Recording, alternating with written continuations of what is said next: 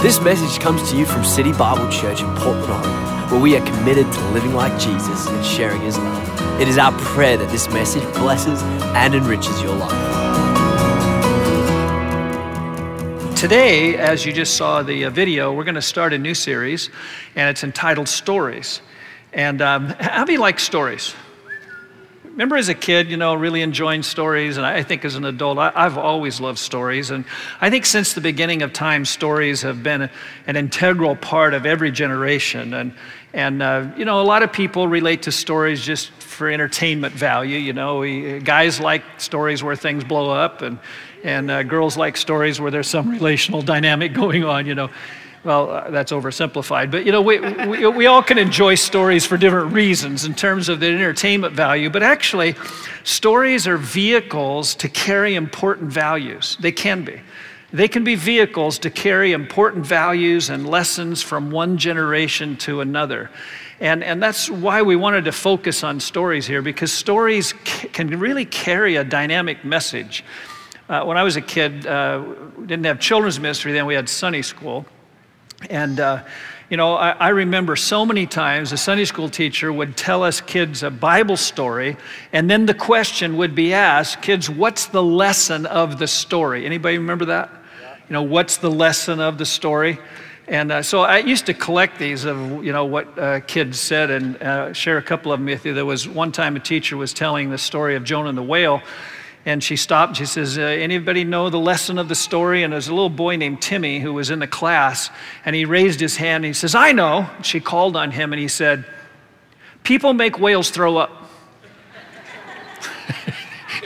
like that was the lesson of that story, Another occasion, David and Goliath was the story, and another little boy kind of raised his hand. Here's what he said about the story of David and Goliath. He says, Saul's soldiers thought that Goliath was too big to kill, but David thought he was too big to miss.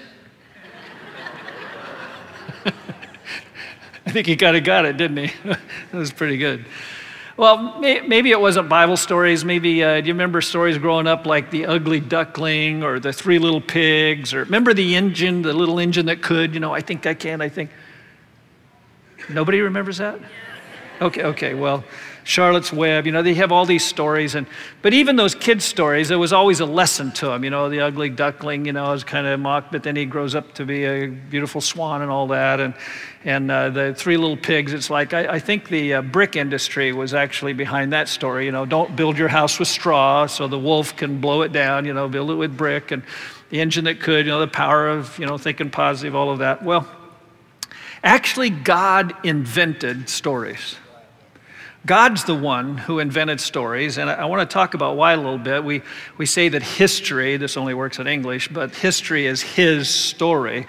And actually, the greatest story is the story of God's redemptive plan for mankind and how He so loved the world that He gave His only begotten Son. It's just the greatest story ever. But stories have a way of touching our hearts. They have a way of imparting truth in a way that can be simple and yet profound.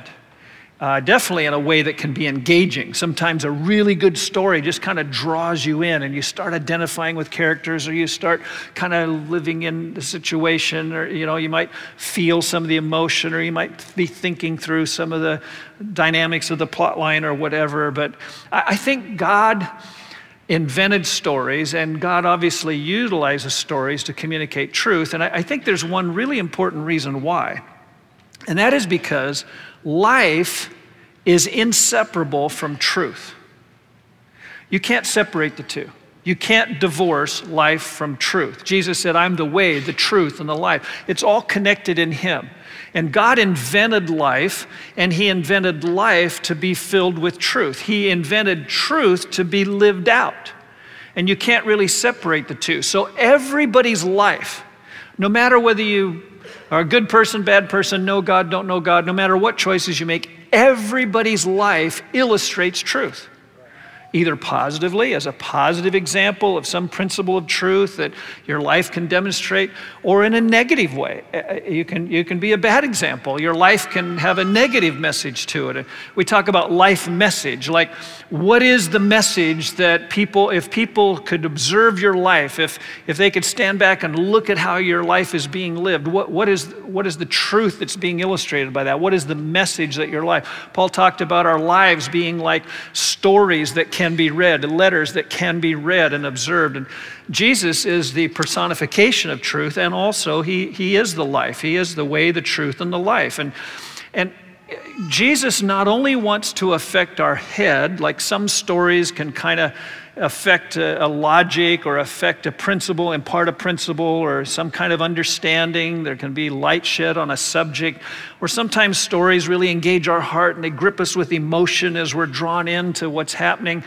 But Jesus doesn't just want to affect our head. He doesn't just want to affect our heart. He wants to affect our life. And both are important in that. So yes, he wants us to understand truth so we can think right.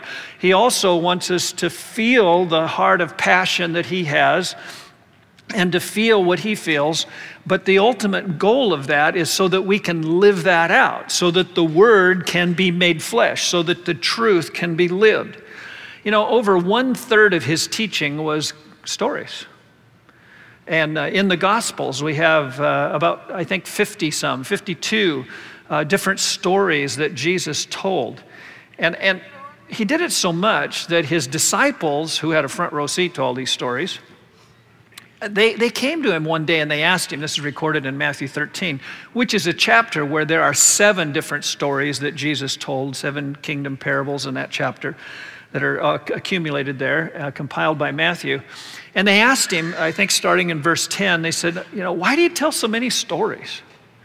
Now, it's not that nobody else ever told stories, but different teachers and rabbis in that day had different methods, but Jesus seemed to really emphasize stories. So they're like, why do you tell so many stories? Well, in 6-7 verses there, Jesus explains his answer. He talks about some people have eyes to see, but they don't see, and they have ears and they can hear, but they don't really hear. But you have eyes and you can see. And basically, to sum it up, Jesus was saying, I tell stories for 2 reasons. One is to reveal truth to the humble. Like if somebody has a humble heart, like if they really want to receive from me, if they're open to what I have to say, if they're open to change and to counsel and correction, adjustment, if they're open to learn, if they're humble enough to learn, they'll get the point of my stories. But then he said, I also tell stories to hide truth from the proud. And it's fascinating how Jesus' simple stories did that. Like he would tell a simple story, maybe farming or fishing or something that people would be familiar with. And some people would be hearing the story because they have a humble heart of wanting to learn, be open to him. And they would be like, aha. They'd hear a story and have an aha moment. And others would be standing around scratching their head like, what was that all about? Now, what's the difference? The difference is the state of our heart towards him. How many want to be a learner from Jesus? You want Jesus to be your teacher. You want to have a humble heart saying, Jesus, I don't have life all figured out. I don't know everything I need to know. I don't have it all together. I think you know more than I do. I think I need to be open to what you have to say. You created life in the first place. You invented me. I think I'll listen to your stories. I want to learn what you want me to learn. Amen? Yeah. Wave at me if you're open to Jesus' stories. Okay, good. I'm in the right place. We're going to tell a Jesus story today. So just kind of in framing in this series, here's kind of our summary statement. Stories are learning life's most helpful lessons from Jesus. That's the purpose of this series, is learning life's most helpful, most important, most critical lessons from Jesus. We want to be Jesus followers. We want to be his disciples. What does that mean? We're open to him teaching us. And that means you need to get into his stories. And you need to do it with a humble heart of openness, like I'm willing to learn, I'm willing to change, I'm willing to grow. Jesus, teach me. If you have that kind of attitude when you come to his stories, then they make sense. And something gets imparted, truth gets imparted from him into our hearts, which then can affect our life because we're actually open to change.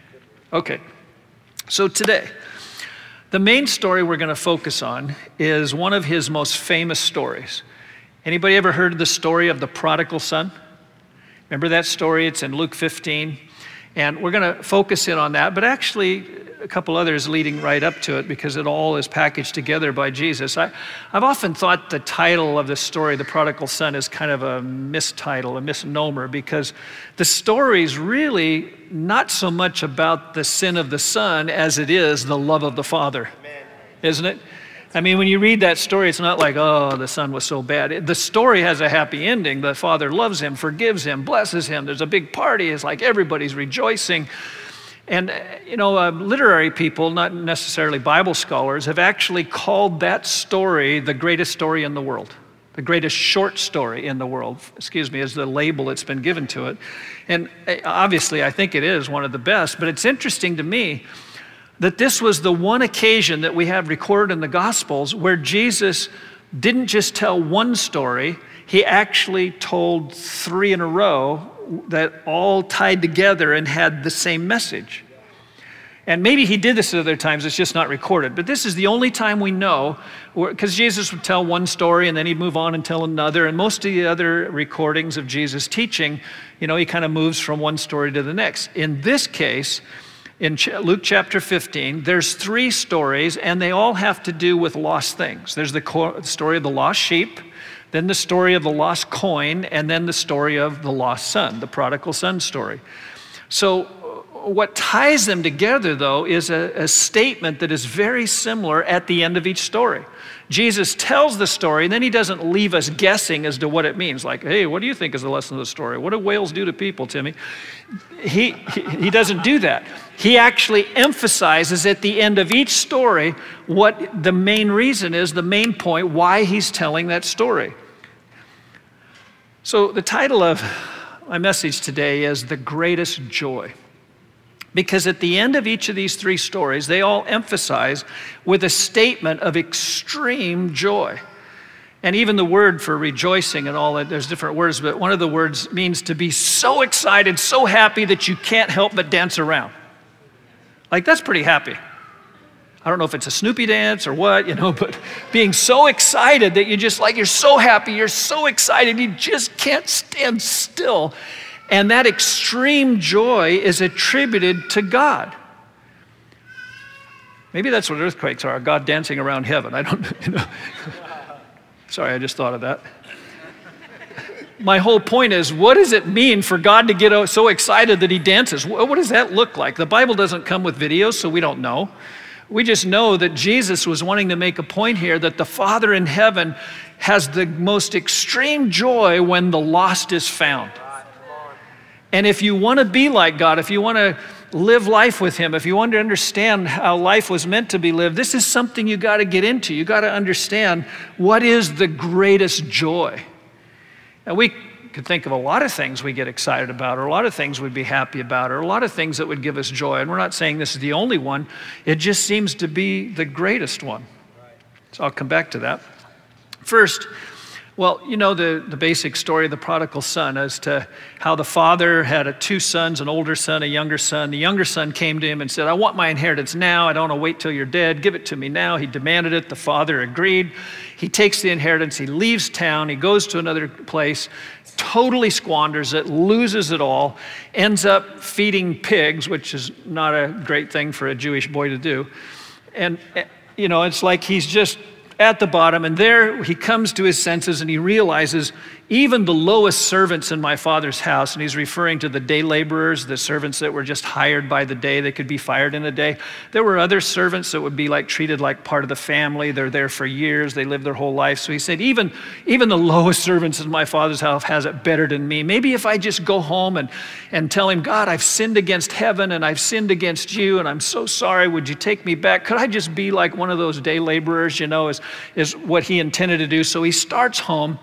And before he even gets home, the father sees him at a distance, which tells us so much about the father's heart. He's he let him go in wisdom, letting him make his own choices, but then he's just eagerly looking forward to the day that he might return because he sees him afar off and he runs to meet him. And the son doesn't even get to finish his repentance statement before that he had practiced in the pigsty, before the father interrupts him and starts loving on him and blessing him. And what an amazing story that ends with a great party. Well, why did Jesus tell this? Well, at the beginning of Luke 15, The situation is described very clearly just in a couple of verses. It says that when Jesus was telling stories, that there were people who were not respected by the religious community who would come, tax collectors and other sinners it mentioned, just people who did not have very good reputations in the community would come to listen to Jesus teach. And verse 2 of Luke 15 says that the Pharisees were complaining that he was associating with such bad people. That's Luke 15, verse 2. You see it there. So the situation was tense. Tension was growing between the Pharisees and the religious teachers and Jesus because he was countering some of what they taught and some of the ways they lived and some of their attitudes. And so they're pressing him like, why do you hang out with these bad people so much? And this tension prompted Jesus to do this thing that's not recorded in any of the other recordings of his ministry. And that is, he comes with 3 quick stories that all have the same point. So I'm going to mention the first 2, and then we'll get back to the prodigal son or the loving father story in just a minute here. The Pharisees that are mentioned at the beginning had a great disdain for people who did not live like them. People who did not try so hard to be righteous and do everything right and perfect and be so religious. And so anybody who was not like them, this was the official name for them that was quoted often, they called them the people of the land. I don't know, it doesn't feel like a put down for me. I'm an Oregonian. I think, all of us hippies is like, hey, that's cool, But it was a real put down back then to be called the people of the land. And I don't know exactly where this started. It's hard to tell. Maybe the Pharisees thought we're people of heaven or something in contrast. I don't know. But that was a label they put on anybody who wasn't religious like them and didn't live by the same rules. They called them the people of the land. And there was this huge barrier socially and relationally between the Pharisees and the religious people and the people of the land. Here's a quote from one Pharisee back in Jesus' day. He says, "When a man is one of the people of the land, entrust no money to him, take no testimony from him, trust him with no secret, do not appoint him guardian of an orphan, do not make him the custodian of charitable funds, and do not accompany him on a journey." Whoa, that's serious prejudice. A Pharisee was forbidden to show or receive hospitality from someone of the people of the land. They were discouraged from doing business with them. Basically, they were to avoid contact if at all possible with them. But let me boil it down to this. Here's what's so contrary in what Jesus says in these stories. Because Jesus is going to say, there's joy in heaven over one sinner that repents. But here's the Pharisees' version of that statement. They believe there was joy in heaven whenever a sinner was destroyed. Kind of a contrast there. Like, they sadistically look forward to sinners being destroyed. And their view of heaven was, when a sinner gets destroyed, when a bad person gets what's coming to them, God rejoices, because they rejoiced. And Jesus is going to tell 3 stories to give them a slap and say, that's not like God in heaven at all. Your Father in heaven rejoices when a sinner is saved. Just the opposite. Do you see the contrast? Now elbow the person next to you and say, be careful which one you pick right now. Because there's no middle ground here.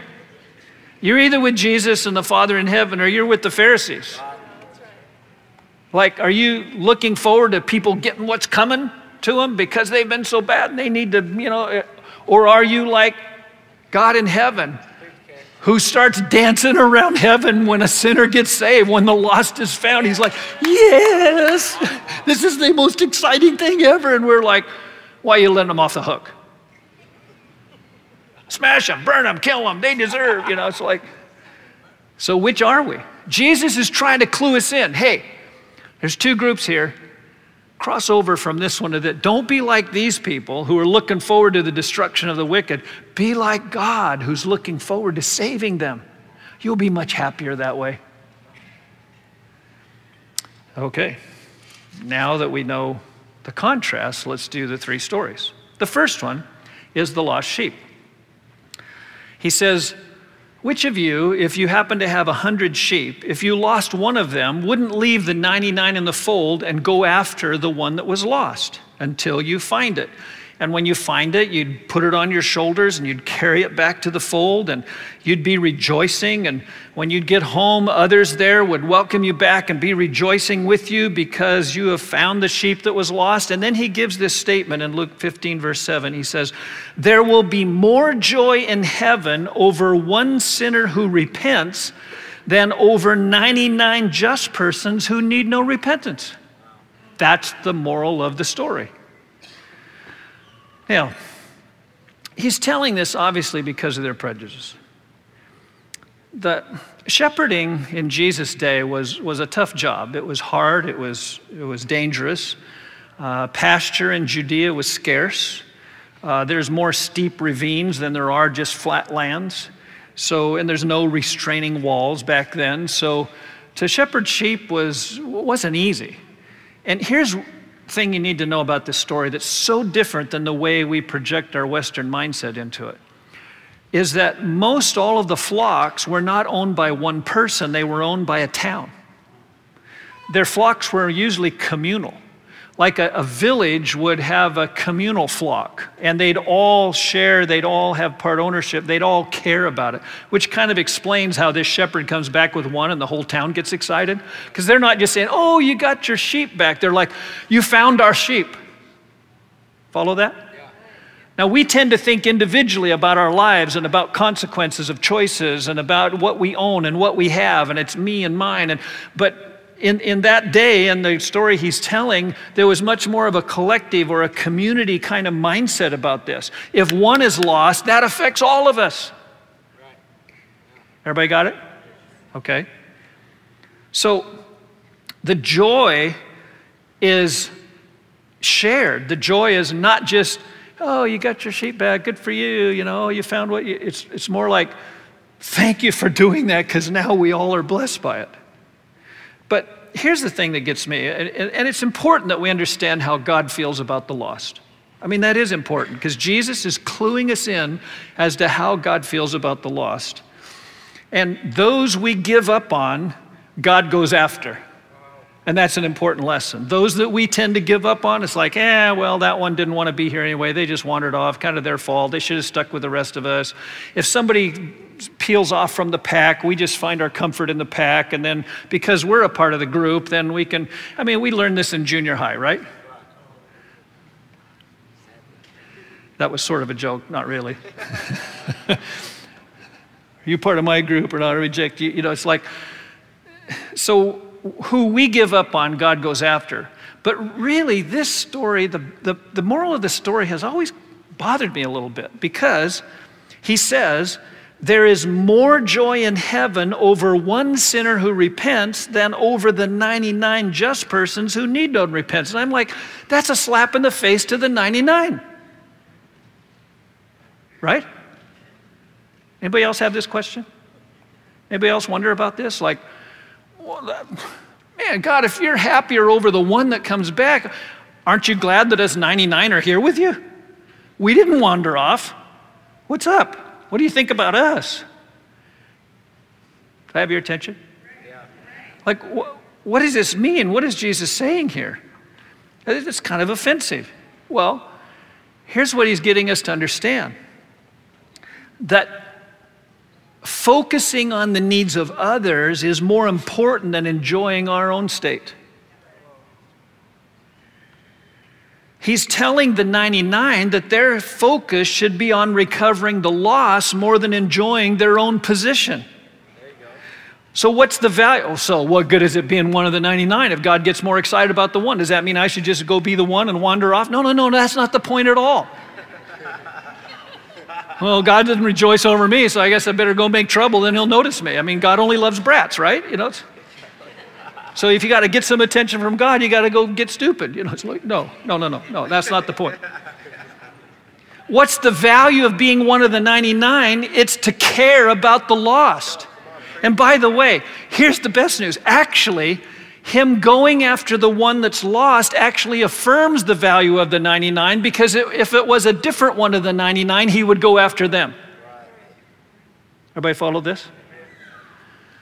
So instead of thinking about, yeah, I'm one of the 99, what's the value of just hanging out here and being a good person and being part of the 99, never leaving the fold? I mean, if God really likes the other, you're missing the point. You're thinking like a Pharisee. Say thanks, I needed that. You're thinking like a Pharisee if you're offended by this. You're thinking like God if you're like, yeah, go after the one. We need him here. There's not enough of us. That's right. Instead of like, wow, I found this nice fold. There's 99 of us. I got plenty of friends. They give me coffee and donuts afterwards. This is so cool. I got somebody to care about me. Get your eyes off yourself if you want to be really happy. Otherwise, you're going to be kind of bummed that God's after the lost instead of doting on you. Get his heart, get his mindset, get excited about the fact he wants to go after the lost. Cheer him on, go with him. Be like the shepherd. Rejoice when one is found. That's the point of the shepherd story. Now move on to the lost. So that's the lost sheep. Now we have the lost coin. The story is this woman who had 10 silver coins, and she lost one of them.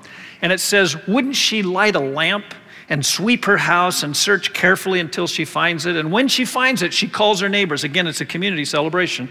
She calls her friends and neighbors saying, rejoice with me, for I found the piece that I had lost. And then here's the statement, verse 10. Likewise, I say to you, there is joy in the presence of the angels of God over one sinner who repents. Now, the silver coin here is probably a drachma, which is worth a little more than the day's wages. And it wouldn't be difficult to lose a coin in a Jewish peasant's home of that day, because their floors were like packed dirt, but they weren't they were covered with like straw and flax and stuff to kind of soften it. So it's not like looking on a plain flat floor. It'd be easy to see a coin.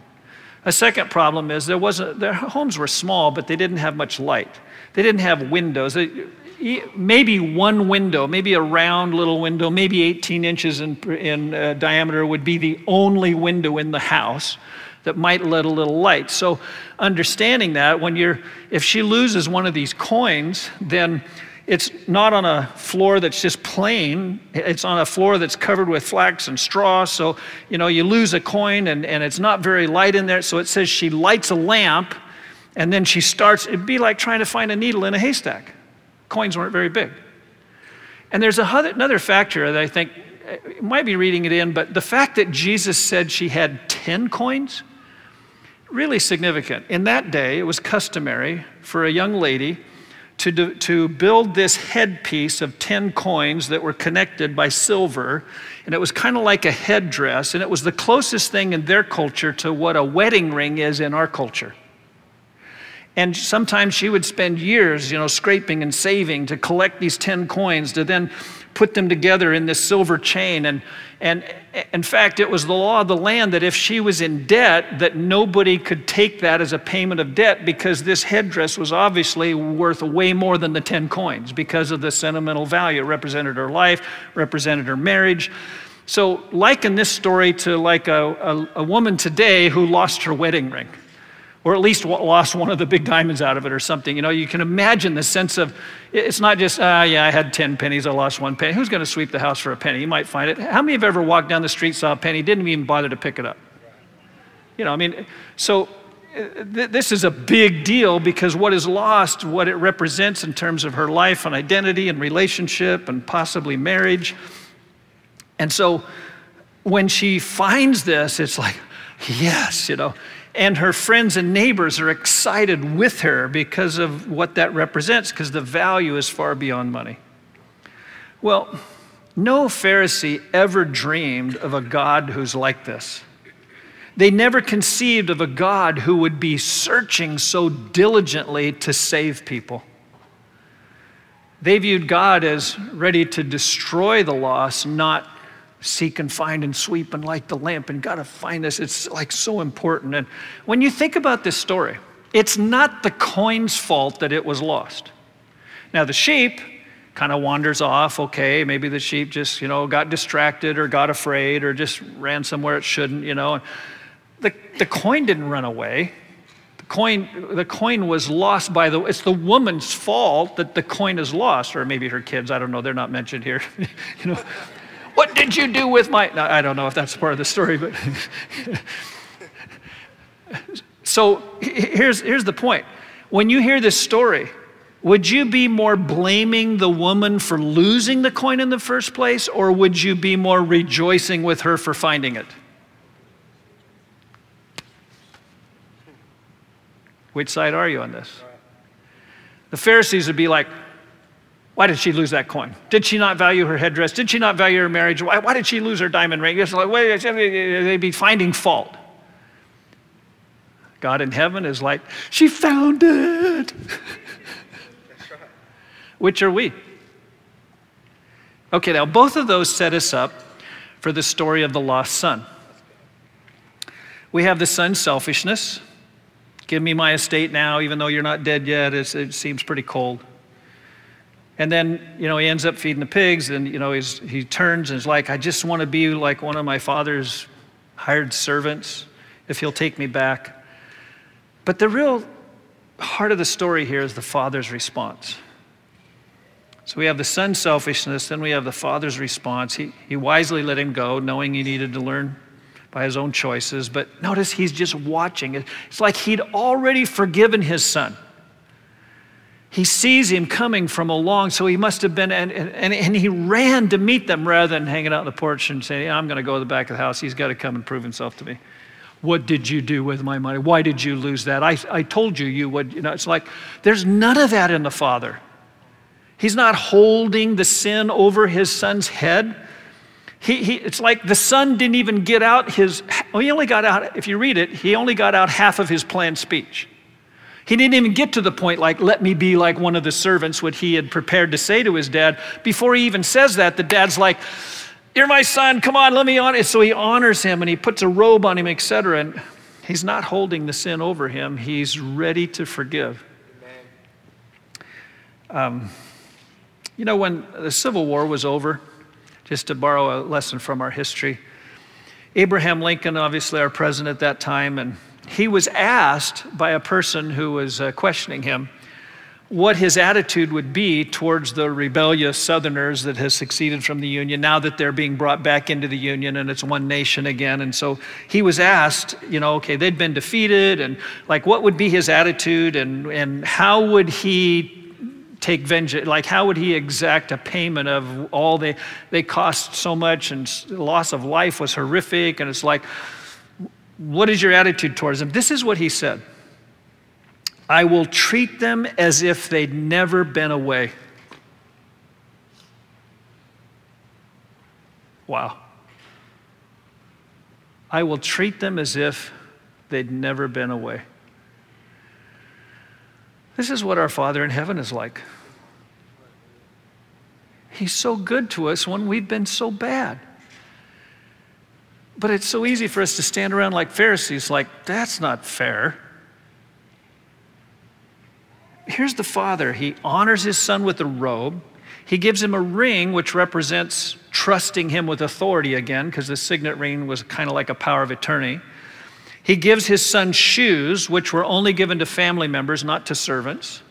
He throws this huge party, kills the fatted calf they've been saving instead of the normal animals they ate in most of their meals. He's the special cow they've been saving. He throws this huge party to celebrate his son's return from the dead. And then there's the older brother. Now, Jesus added the older brother and his wrong response to represent the Pharisees' attitude here. Like their self-righteous disdain for those that God is rejoicing over. It's like the older brother, his attitude, his begrudge. He's, I've served you all these years, begrudging, and you never, And then the rejection of his younger brother. He comes to his dad. When he talks about the younger brother, he said, your son. He doesn't call him my brother. Have you ever had that language fly around your house? So his rejection towards his younger brother, then also his focus on the darkness of his brother's sin. It's only the older brother that mentions the prostitutes. The father didn't mention that. The younger son doesn't confess that. But the older brother's like, he wasted all your money with prostitutes. You know. Okay, so what does all this mean? I think Jesus is making it very plain. And if you have any humility at all, it's aha moment. It's like, we get it. If we want to have the greatest joy ever, if we want to be like our Father in heaven, here's what we have to understand.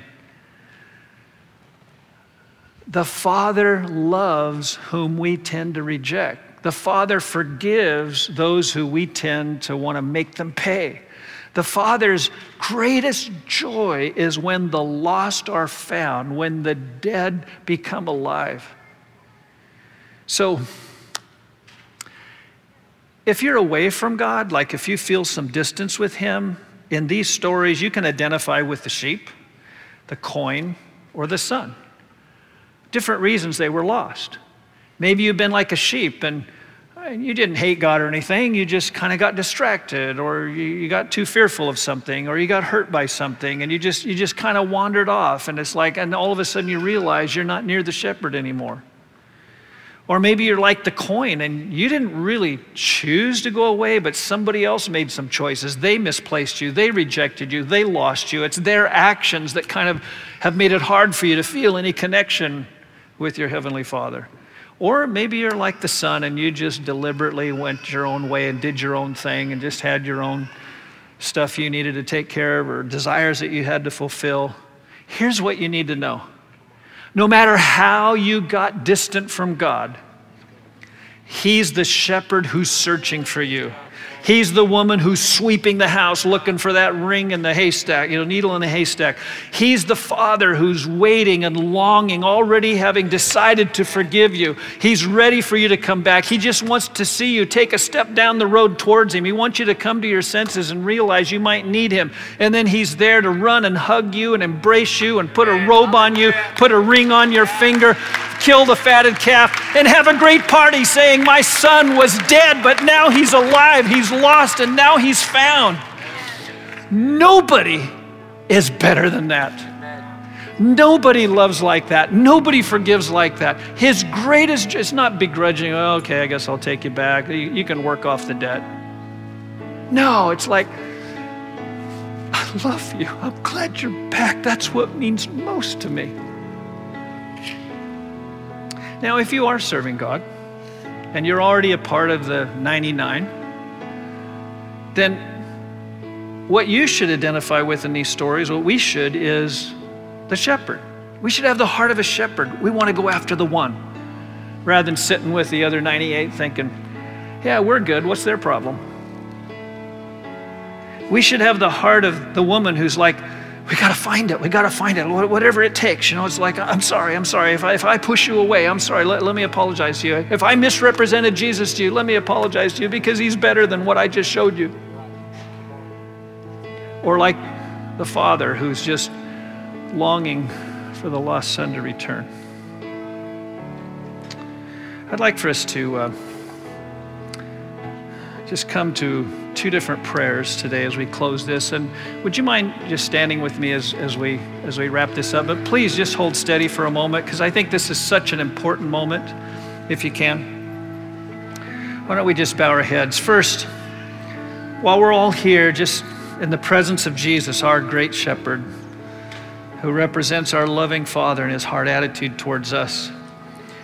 If this morning you're here in this room and you just realize that you identify a little bit with that lost sheep or that coin or that son, you realize that somehow there's been a little distance that's come between you and the Lord, and you want Him to find you. You want to be close to Him again. And whether you just kind of got distracted or got afraid, or whether you got offended or somebody pushed you away, or whether you just went out and did your own thing, you realize there's some distance there, and you're just happy today that the Father's coming in this moment right now to take a step towards you, to welcome you home. if you're identifying with that right now, our heads are bowed. I just want to do this where I'd like for you just to raise your hand and say, I kind of identify with the sheep or the coin. Yes, thank you. Thank you. Go ahead. Yes, thank you. There's another one. Thank you.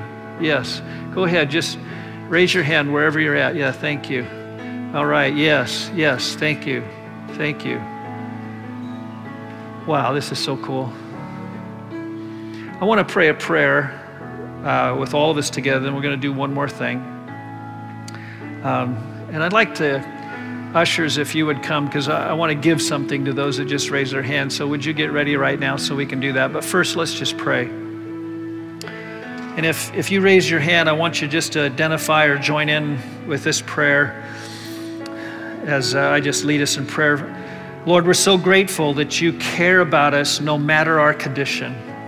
No matter how we got separated from you, no matter how that came to be, you want to get past it and you want to bring us back to yourself and you want us to come back to you and enjoy that closeness to you. And it doesn't matter what's been in our heart. It doesn't matter what's happened to us. You think you're greater than all of that. You think that you can change our heart and change our life situation. And so, Lord, right now, we just open our hearts to you and we respond to you as the great shepherd who comes seeking and saving. We respond to you as that father who has open arms, Lord. And Lord, we just pray that you would take us back as we come to you and let us just know the joy of your love and care for us, and let that closeness be rekindled in our relationship with you, we pray. Lord, those who don't know you, may they come to know you now. Those that have drifted from you, I pray that they would be brought back to that closeness.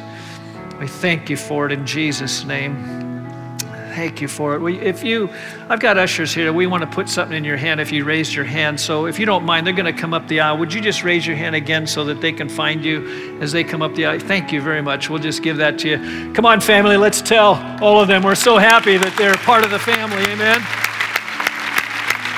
Amen. We are so happy you're part of the family. Amen. Now, just before I dismiss you, give me one more minute.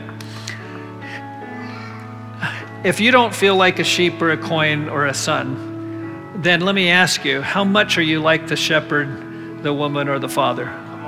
Like, how much is it in your heart? Like, the best thing that could happen to you this week is for you to see somebody that was lost be found, that you see someone that was distant from God come back to him. How many want to be like God? You want to know the greatest joy. Amen. You want to have that heart that he has. I'd like for us all to lift our hands to him and ask him for more of that heart right now. Lord, here in your presence before we leave today, we're asking that you would impart the heart of the shepherd to us, the heart of that woman searching for the coin, the heart of the father longing to see the son again. Lord, help us to be like you, to have your heart towards those who are not close to you. And Lord, give us opportunity, whether it's out searching or sweeping or just looking ready for the opportunity. Lord, whatever it is appropriate in the situations that you have us connected to other people's lives, Lord, we pray that you would fill our hearts with your heart towards the lost, that we would know the greatest joy that you know as well. Lord, we pray this in your name. Amen. Now, Jesus has been here with us 99 hanging out in the fold. But guess where he is right now? He's at the door saying, come on, let's go. Don't you think? Yeah. Why don't we pick up one of these block things on the way out? Reach some neighbors in your area. Pick up one. One explains it. The other you can sign up, bring back next week, put a thing on the map where you're going to have one. Come on, let's know the greatest joy. Let's go after the lost. Amen. God bless you. Have a great day. We'll see you next week.